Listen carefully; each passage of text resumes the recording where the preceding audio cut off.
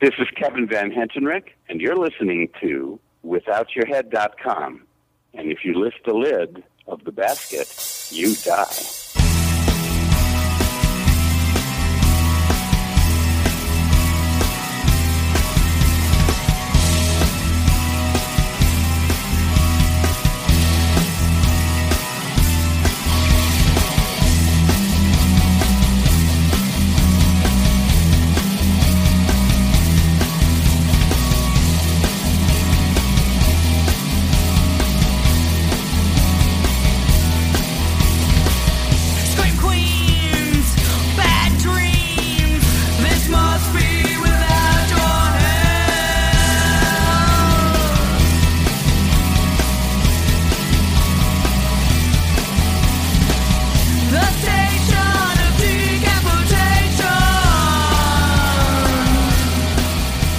Welcome to the station of decapitation without your head. I'm Nasty Neil, and I'm joined by Gabe Bartalos, FX artist and director of St. Bernard, coming this May from Severin Films. It's very cool to have you here. Thanks for having me, Neil. Glad to be here. Yeah, and not just because you're here, but I post this on my Facebook. This movie, I recommend it to all my friends who love crazy, weird underground movies. I said this must see. And I don't even know how you can explain the premise of the movie, but can you try to explain the premise of St. Bernard? Well, I can. I'd be more interested to hear you give a two-liner. I would just say anyone who likes a bizarre underground movie, you must see it.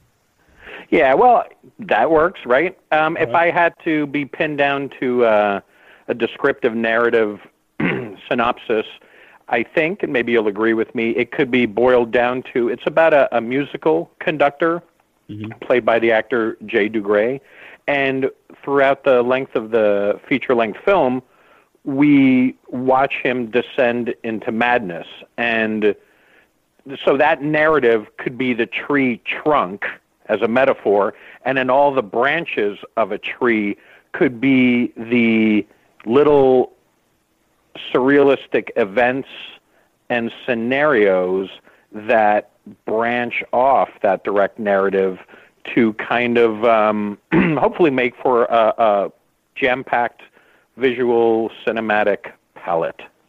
Definitely, yeah, I could not agree more. I was watching it and it was like mesmerized. I was stuck to the movie. By the trailer, I thought I would dig it. It seemed like a movie I would like, but sometimes a trailer can let you down. But this it really lived up to my expectations. Well, that's good. You know, I feel the same about trailers. I feel when people do a misrepresentative trailer, they really set the viewer up to not only be disappointed, but sometimes get angry because you've been hustled, you know? And there's so many different people out there with so many different tastes. I think just put out a trailer that's representative of the film, especially in its tone, and that audience will respond to it. If all you're going to do is get a pissed off audience if they come to, you know, if you look at the St. Bernard trailer and it comes out like Kramer versus Kramer, you're going to be like, huh? So it's better to reflect what you got. Yeah, I agree 100%. So when did St. Bernard, when did it come about, the idea for it? It was a few years ago. I've always been interested in dream logic and was reading a lot about mental dysfunction. And at the same time, like we all would see, you know, when you're at a red light, a crazy guy on the street, you know, screaming at nothing. And, you know, would read that people like that completely believe what they're arguing with or screaming about. They're in another world, and it's as real to them as this conversation is to you and I.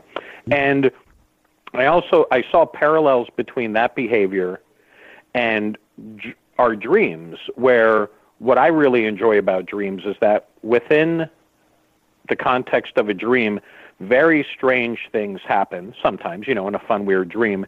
But in the moment of the dream, you completely believe that it's real and give into it. Now, sometimes that's discounting, let's say, lucid dreaming, where you're aware it's a dream. But if you're really into dream and believing what's happening, such strange things happen. They're threaded together, and it's only when you come out of the dream that you kind of, when in your waking world, you laugh and you go, what the heck was that, you know? Uh-huh. So I thought it'd be interesting to take these interests and build a story off of it that allowed me to kind of communicate in a less literal form and really exploit the medium of visual cinema to talk in metaphors, to talk in parallels, to sometimes be subliminal, sometimes be obvious, but really embrace everything that visual medium of cinema allows for,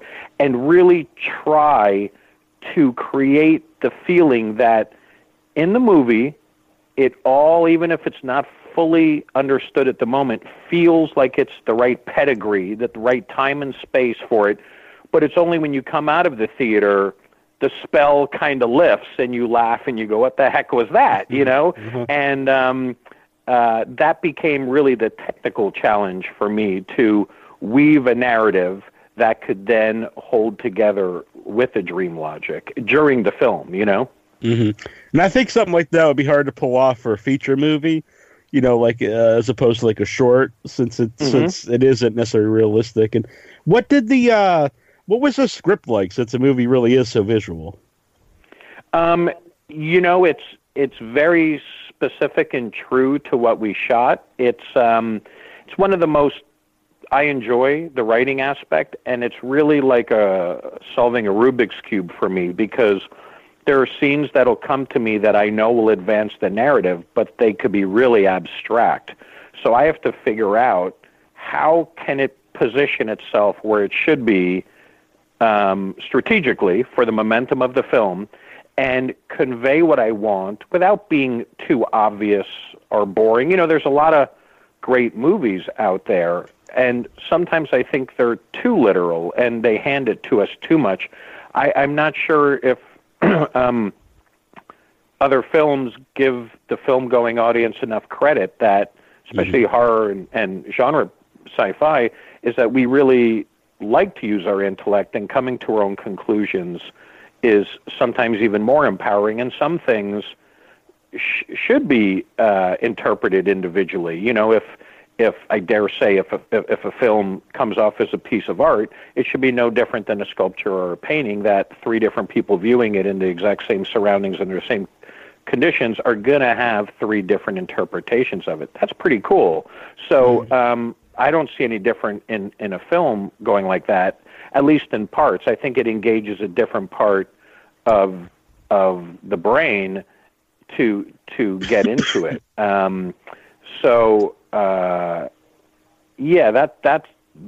That kind of storytelling is very challenging, and I really enjoy that aspect of it. Yeah, I think that's more of a modern movie thing, where they really like hit you over the head of what the movie's supposed to mean. I think a lot of like 70s movies were more, you know, left it up to you to decide, you know, left it up to the audience to decide what everything was supposed to mean. I agree, and maybe you're right about it being more a modern phenomena. You know, last year I rewatched The French Connection, Friedkin's great film, and I forgot that it had this real nebulous ending where they turn the corner and the gunshot is heard, and you don't know, did he get the criminal? Did he kill himself? Did he accidentally, you know, who got shot? What happened? And it fades to black. So this entire film journey doesn't give it to you at the end. Right. You know, I've seen the film many times over the years, but never held that as a strong point. Rewatching, I thought, how funny! Like, what a bold thing to do, you know? I guess this would be more of a question for like the cast, but when they read the script, when they read the script, did they like get an idea of what the movie actually was going to be about or look like? I think so. Like? I mean, I don't try and be coy or abstract with them about it. I write it as specific as I can. You know, you discover a burnt out bus, you climb on the bus, you're careful not to step on carnage or, you know, things. You appear at the back, there's a curtain. So like Jay reading, he understands what's going to be happening when that scene comes up. sometimes there's some chuckling or like, well, what does this mean? And Warwick Davis, for example, I'm lucky enough to consider him a friend. So he would say, okay, I got the written word. I could do this. I'm on board. What does it mean? Who am I? And it was actually maybe a year or 6 months after we filmed, we saw each other again. And he said, what do I represent in the film? So he wanted to scratch the surface a little deeper to know, I get what I'm doing. I'm on this log pile, and I'm like, well, to me, you're a guardian angel. That guardian angels appear through the film at different times. You're one because the Bernard character is in peril. He needs help. You give him time, thus the images of Father Time. So you kind of give him time on his quest, whether he's getting away from someone or whatever he's doing at that point. He's like, okay, I gotcha. And he realizes, well, that wasn't fully important for him to know to convincingly portray that character. He was just more interested in the big picture of like, what are you up to, Gabe? What's happening on the sub level that would be interesting. So yeah. So you said he's your friend with. Is that from working on Leprechaun? Correct. We worked on many Leprechauns together, and from the first one, we got along great. I had instant respect for him. He's boundless talent, and just a really good guy with a huge sense of humor. And the 2 times I worked with him on Skin Deep and St. Bernard, where it was a project I scripted and put together, what I found that even elevated his craft more was, there's a level of absurdism I like in my cinema, and giving that stuff is all the trickier, where if it's not pulled off properly, it falls flat or it's just kind of obnoxious. Warwick would take the dialogue that was specifically written by me to have an absurdist bravado to it, no apology, and legitimized it so amazingly that the joke and the humor elevated many levels, because you have this class actor giving a class performance of this insane dialogue and completely making it believe it, so you just kind of laugh and shake your head. You know what I mean? It doesn't wink at you at all, and then you hit another layer of humor. What for me, the movie kind of feels like a sort of like a Eraserhead, where I would like to watch it again and try to figure out what everything means. And it kind of looks like old Gilliam movies. What are some of your inspirations? Well, Eraserhead is an excellent film. It's in praise of Eraserhead, it's one of the few films that, going back to my interest in dreams, really has captured somehow that lightning in a bottle of a nightmare. The distant dogs barking, the hissing, the sound design is, to me, front and center important as the visuals. They really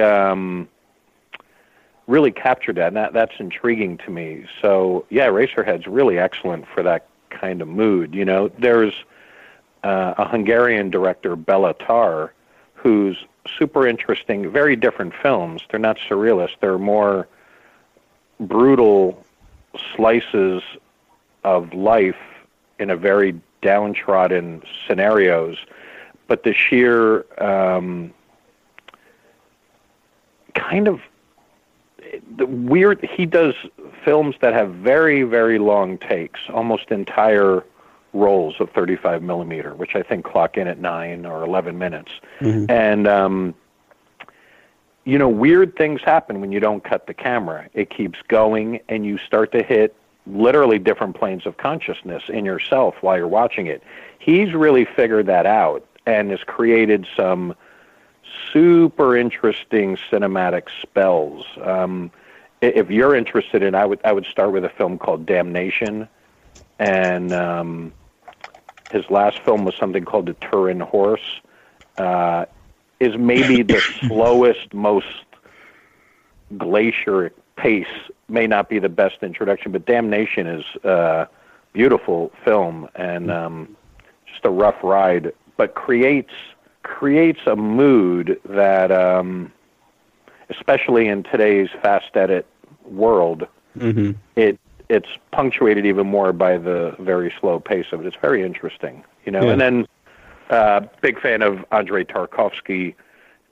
He also does slower paced films, which is funny because St. Bernard is so rapid fire and dense. But Tarkovsky, especially the film Stalker, is, you know, should be taught at every school and celebrated for its textures. Those textures in the agriculture and the architecture around in the film is something that definitely influenced me and let me know, like, yeah, you really, it's a painting, it's a frame. Let's fill it with really cool stuff.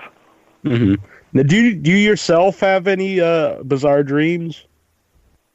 I do. I keep dream journals. I have for years. You know, sometimes they're nonsensical. Sometimes they're just straight ahead and matter of fact. Other times they're in between, where it's, you know, a pairing of something that seems really random with some, you know, real life considerations. I love them. I think I'm lucky when I get a weird dream. I chuckle, and I always write them down. I think it's fun to keep track because they tend to just blow away in the ether if you don't hang on to them. Yeah, and that is something. Like, where do they all go? Wouldn't it be cool if there was some place where everyone's dreams, when you're sitting on the edge of your bed, scratching your nuts in the morning, those dreams dissolve away, they go into some wind stream, and they all collect, kind of like all the plastic bottles out in the ocean. It'd be cool if there's all these dream particles building up in some giant... like an island somewhere. Exactly. I like it. That's a movie right there. So. Yeah. But I always find that fascinating, too, when a movie can capture that. And I think it's hard to pull off, because there's a lot of movies that try that don't really get it. But honestly, I thought Great Bernard really captured that dreamlike feel to it. And you can kind of, I don't want to say you zone out while you're watching, because you're paying attention to it, but you do, it's a different feeling than if you're watching a traditional movie. Yeah, it does kind of create a spell. And I think that was important from how the scenes are bridged and transition to one another. And, you know, when you're doing something that has surrealistic scenes, it's very important that they're not random, that they have to point to one another. Otherwise, other things I've seen that try and be surrealistic are just lazy. They just throw together stuff and go, yeah, it's surreal, you know, throw a fish through the frame. And you're like, that doesn't work. It has to be very carefully calculated so that even if you don't know what it means, it has to feel right, and it has to inform different parts of the film. And that's when it gets really exciting. You start to build a narrative through sometimes these abstractions, so it's still moving the momentum forward. Even if you're lulled into a weird hypnotic state, you're getting this information, and it's guiding you toward some kind of conclusion. Since a movie is, it's definitely not for everybody, I would say. Was it hard to find people not only to get involved to be in it, but to get it released? You know, I was lucky in that I screened it a couple times as I was shooting and assembling it. In 2013, I was invited to Spain, in 2014 to Brazil, and I had the film cut, but I hadn't done the post yet. So I agreed to screen it out of competition. And it was really neat to watch it with a public. I knew I still had a huge journey ahead of me in sound design and music, but seeing it with a public, you really can't hide. It's interesting. You could see whether the more thrilling moments connect or if the humor hits, you know? And I officially finished the film in 2017 and took it to the Boston Underground Film Festival, where it went over really great. They booked it a great time, and it got some really nice attention. And from there, things went quickly, where Severin Entertainment, run by David Gregory, had made the best offer to put it out. And I've long admired his label and was really excited to be on there. So no, a short answer was no, it wasn't difficult. And I was really excited where it landed, and that I actually had the opportunity to pick and choose, which sometimes is rare when you're making a film that's way off the beaten path. Yeah, that's very funny you mentioned Boston Underground Film Festival, because I just missed the movie then, because I was at 2018, 2019 just recently, and I did a bunch of interviews. 2017, though, the day I was supposed to go, I got very sick, and people know I was in the hospital for months. I had part of my colon removed, and it was a bad time. But so I missed the Saint Bernard just barely. At the well, festival. I'm glad you're better, and at least too. it's finding a nice home, which is always cool.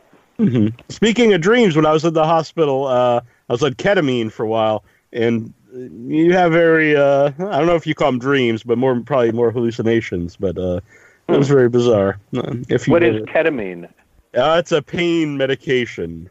It's also known as. So you're kind of awake. It's like a fever dream almost. Yeah, it's very, and I was aware that I was hallucinating, like things I was seeing wasn't really there, but it was a very bizarre experience. You're like, all right, I got to get something out of this miserable time. Give me some trips or something. Right. So there's I don't want to give too much away the movie, but so how when you're filming someone walking down the road, like the freeway with like a severed dog head, like do you get a lot of people stopping, or like what's that experience like? Well, I like causing trouble, let's say. So I knew, like that scene, I wanted those shots. A lot of what I say is that I'm excited if other filmmakers or people who really love cinema say, wait a minute, how did they do that shot? That couldn't be digital. They couldn't have shut down those entire 3 freeways in that shot in St. Bernard. How the hell did they do that? So that was guerrilla a shoot, and what we did was I picked the busiest day on the busiest freeway, which out in California is notoriously the 405, and it blends in with the 5 and the 118, and it was a Monday after Easter, so I knew it would just be miserable. So what we did is the day before we gathered, and with little toy cars, we figured out what's going to be the picture car, what Bernard character has to do to find this head, how I'm going to shoot it. And I didn't want anyone to get hurt or a pileup, so behind us were 4 cars, were crew members. And the idea was as we hit the pre-designated mark, everyone started slowing, so people didn't know why. They didn't know the cars in front of them were part of the film shoot. So you have this chain slowly slowing down till it stopped traffic. I hopped out, placed the head, slapped on the camera lens. The actor was already in his clothing. He had driven the car, like we did coverage of him leading up to it. And then literally I began to shoot over his shoulder of him discovering it. What was interesting was there was very little beeping or yelling. Most people just wanted to keep moving, so they were on the right side, trucks and cars pulling past.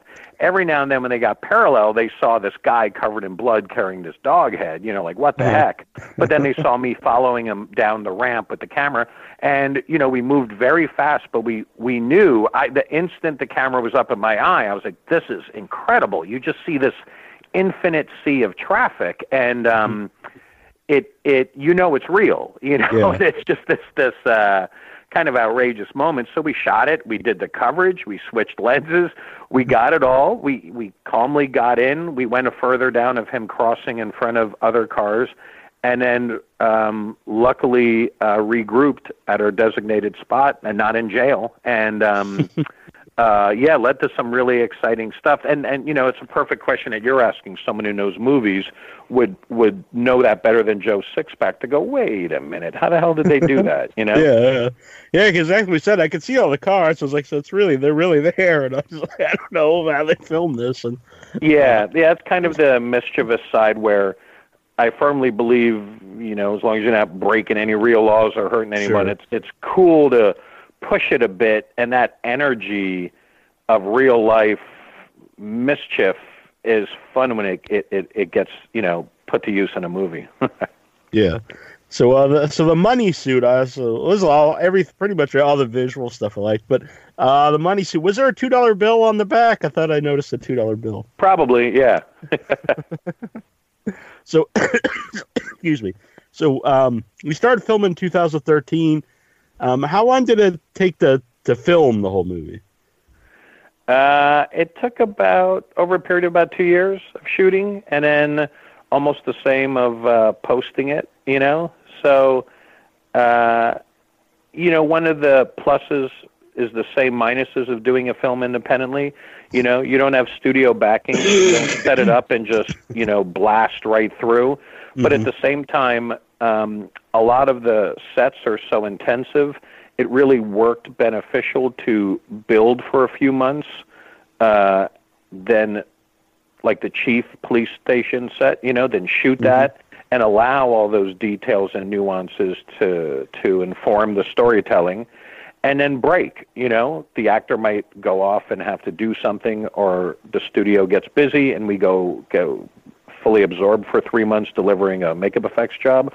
And then on the in-between time, another set like the Uncle Ed set at the end of the film, very elaborate wooden set that he goes to see for the last sequence of the film, you know, that took many months to build. And it's really nice when you're not building looking over your shoulder at the clock. Then it becomes really art. It's when you have the time, you're just adding and feeling around as to what feels right and why. And the beautiful thing is we could actually set up the camera and build to the shot, you know, see what the lens is going to be and go, oh, well, let's telescope some wood out of here so we get this energy. Let's make this piece of wood that's going to rise up when the water's spraying. And you become incredibly efficient through kind of rehearsals at your own pace and building specifically for a shot. I really enjoyed that and found myself not frustrated at all by the pace, because it became the really bright side of independent filmmaking. It was your own voice shining through, and you're building to really, really honor the shots, you know? So did the movie change at all while you're making it, or did it really did stick to what you had originally written? Miraculously, it stayed really close. It was, you know, I thought about that a while ago. Someone brought it up. They said, you know, I was reading through the script of St. Bernard, and it's like right on it. I said, yeah, right. I looked at it too. I said, it's interesting because with so many scenes that feel like metaphors or abstractions, it seems like there'd be a lot of room for improvisation or to go off script if an opportunity arose.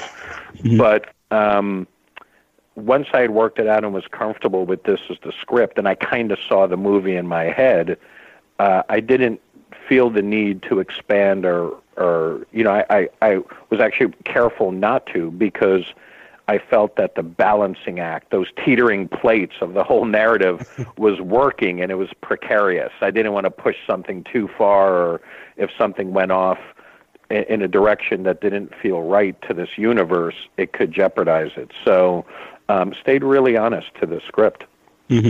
So what was it about Jason Dugray who made him write for Bernard? You know, he had to portray kind of this damaged, innocent, sleepwalking character in a sense. And at first blush, that might seem like, cool. You know, a lot of people could sign up for that. But it's a little trickier than one would imagine. And I'd worked with Jay. He had a smaller part in my first feature, his brain. And in that, I began to see the nuances of the type of characters he could portray. And I felt that he also takes direction really well, and he began to understand me and the type of cinema I'm interested in making. And I think our communication was really good, so that he needed very, very little wrangling or pulling in. It was trying to be that he had to be a neutral palette and absorbing these scenarios as a blank canvas. If he was anticipating or snarky about it, it would lose the innocence of this guy being subjected to this stuff, which really are manifestations of his trauma. And so they have to be, in a sense, surprises to him, which is ironic because they're manifestations of his brain.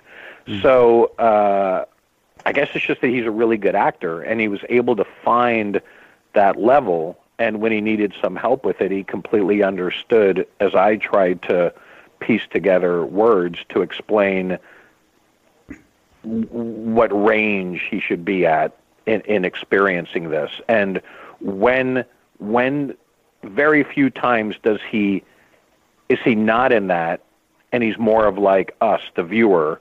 Like the one time when he arrives at the police station and the door is like 18 doorknobs and locks, and he gets frustrated and says, "What the fuck?" That's like what any of us as the audience would say, and would have said way earlier in the movie.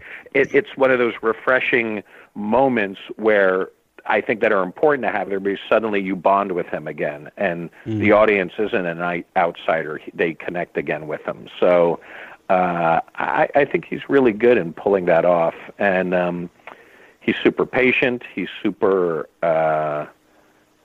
He's just everything you want a good actor to be. He's good in performance and he's good in attitude. He is able to roll with all the difficult scenarios: the climbing, the weather, the rain, all the set pieces that needed physicality to deal through. He was excellent through all of that.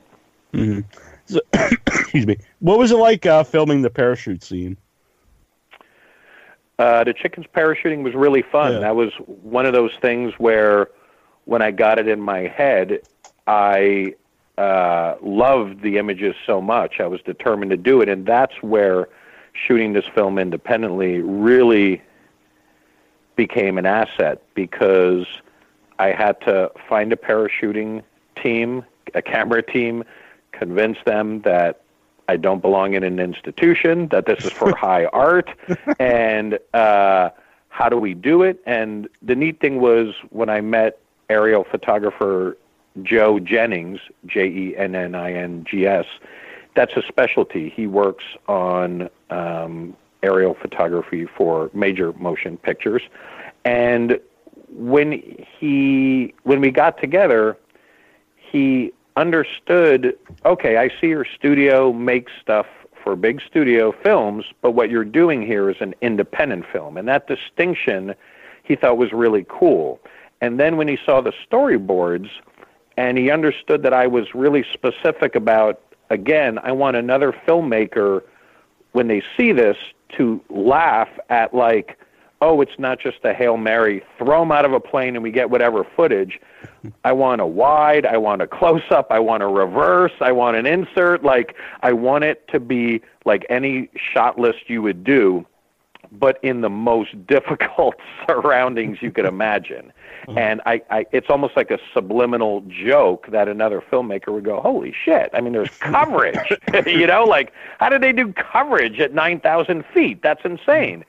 So, but that is exactly the kind of challenges that Joe Jennings, that got him interested, because he's done everything. So suddenly he's like, well, that would be pretty funny for me to point a camera at. He goes, what are you going to do? I said, we'll sew mini harnesses and we'll attach them to these chickens. And he said, all right, I'm going to set you up with a custom parachute guy I know. We got to make specialty chutes that are the right size and will withstand the incredible air blasts that happen up there. So tests happen, and then we went to Paris Airfield, and over, I think, 6 jumps over 2 days, him and a trusted team he put together, each jump focused on getting a specific shot from the storyboards. And it was so interesting, because when the footage came back and we did the developing and dailies at Photochem here in Los Angeles, I really realized how good he was, because he was up there with a 35 millimeter camera attached to his helmet, you know, falling God knows how fast, chasing these chickens and the rigs that went with them, that every shot he gave me, it wasn't like, I got 4 frames I got to barely use. I had such comfort in editing exactly as I wanted the narrative to be, that I was like, wow, he's really good at what he does. I could put my shots together just as I envisioned, and I have room on the front and the back of my edits that I'm not forced into, I just got barely enough footage. It's such an extreme moment to put the scene together. And yeah, it was really cool. It added, definitely it opened the film up to a whole nother aspect that, you know, is, wow, they're really, and like we're talking, I really know they're doing that. They're really up there. And that makes the description of the scene hopefully even bigger because it got pulled off. It's not just a written sentence that would be funny at a bar. It's like, no, they actually shot it, and it's pretty cool. Probably my, I don't know if I could pick a favorite scene, but one of the ones that stands out to me, my favorite scene, is with the van, and it's a legless driver, and I won't say everything happens, but it's very gory and graphic.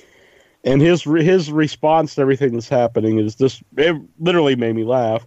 It was tremendous. And so, where did you find, I guess, a guy that's, I assume he has no legs. Yeah, well, both characters don't have legs. Oh, really? I did not realize that. Yeah, the female character, Miss Roadkill, is played by Katie Sullivan, and she's a double amputee. And I'd worked with her in the past, and we got along. And basically, if you rewatch the film, you'll see that it's all reversed engineered with body doubles and inserts, and it's her 80% of the time. And when you see her bare feet in her weird outfit putting out the pipes and stuff like that, they're inserts. So you're completely massaged into, whatever, but it's that she has legs. So when she is run over and her legs are complete carnage, that is her amputated stumps with silicone prosthetics on. And I don't know how well it comes across, but we're on an asphalt street so that you couldn't do the trick of digging a hole and putting legs in there, you know? So she has no legs, and her legs are destroyed. Then the actor, I found him who's driving the van through a friend of a friend, and spoke to him about it. And, you know, right up front to both of them, I was letting him know it's going to be one of the roughest scenes in the film from bloodshed. And I didn't want them to be bummed out about it. You know, I said, this is where I'm going with it, and it's going to be no apology sequence.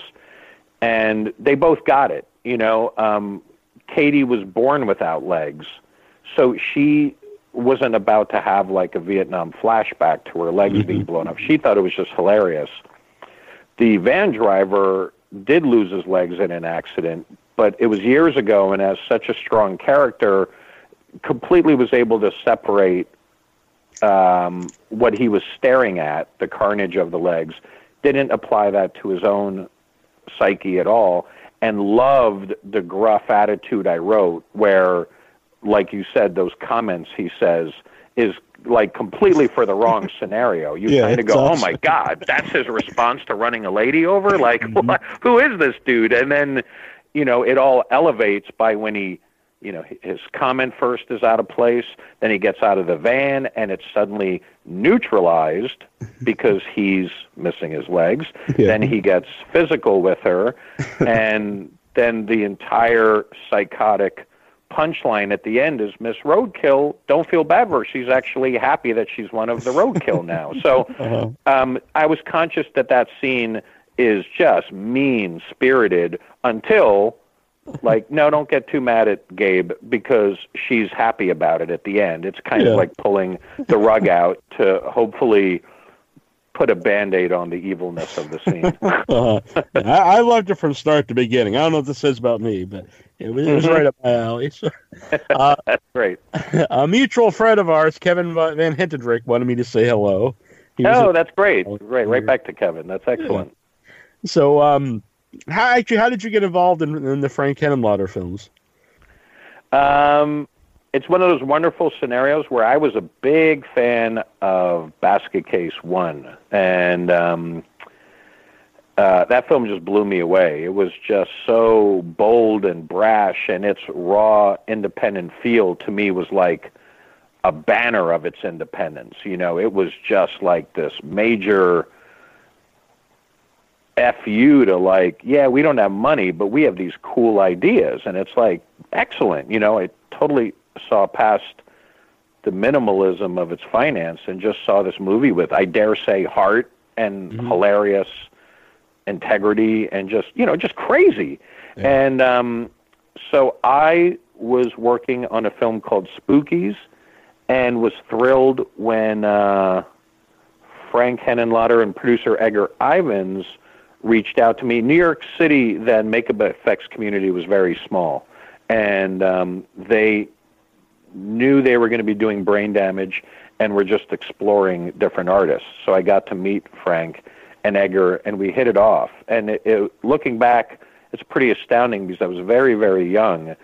But to Frank's credit, he saw that he thought I could be an advantage to it, and looked past my age, and I had already done a few films, so and I was just I was excited that it was Frank because I liked Basket Case. I knew this was going to be his first 35 millimeter film, and all the ideas he had were exactly up my alley. Creating this parasite. There were a lot of gore effects. There were the aging deterioration effects. I was like, man, all this in one film, and it was great because then I could see Frank in action and saw that he was a very funny guy, a very smart guy, and it was so cool to be a key part of a film that if I step out of my body, I go, man, I love Brain Damage. Frank did a great film, and then I could go, oh, it's so cool to have been involved in that.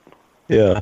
Did you work on I don't know how to explain the deep throat death scene, I guess you call it?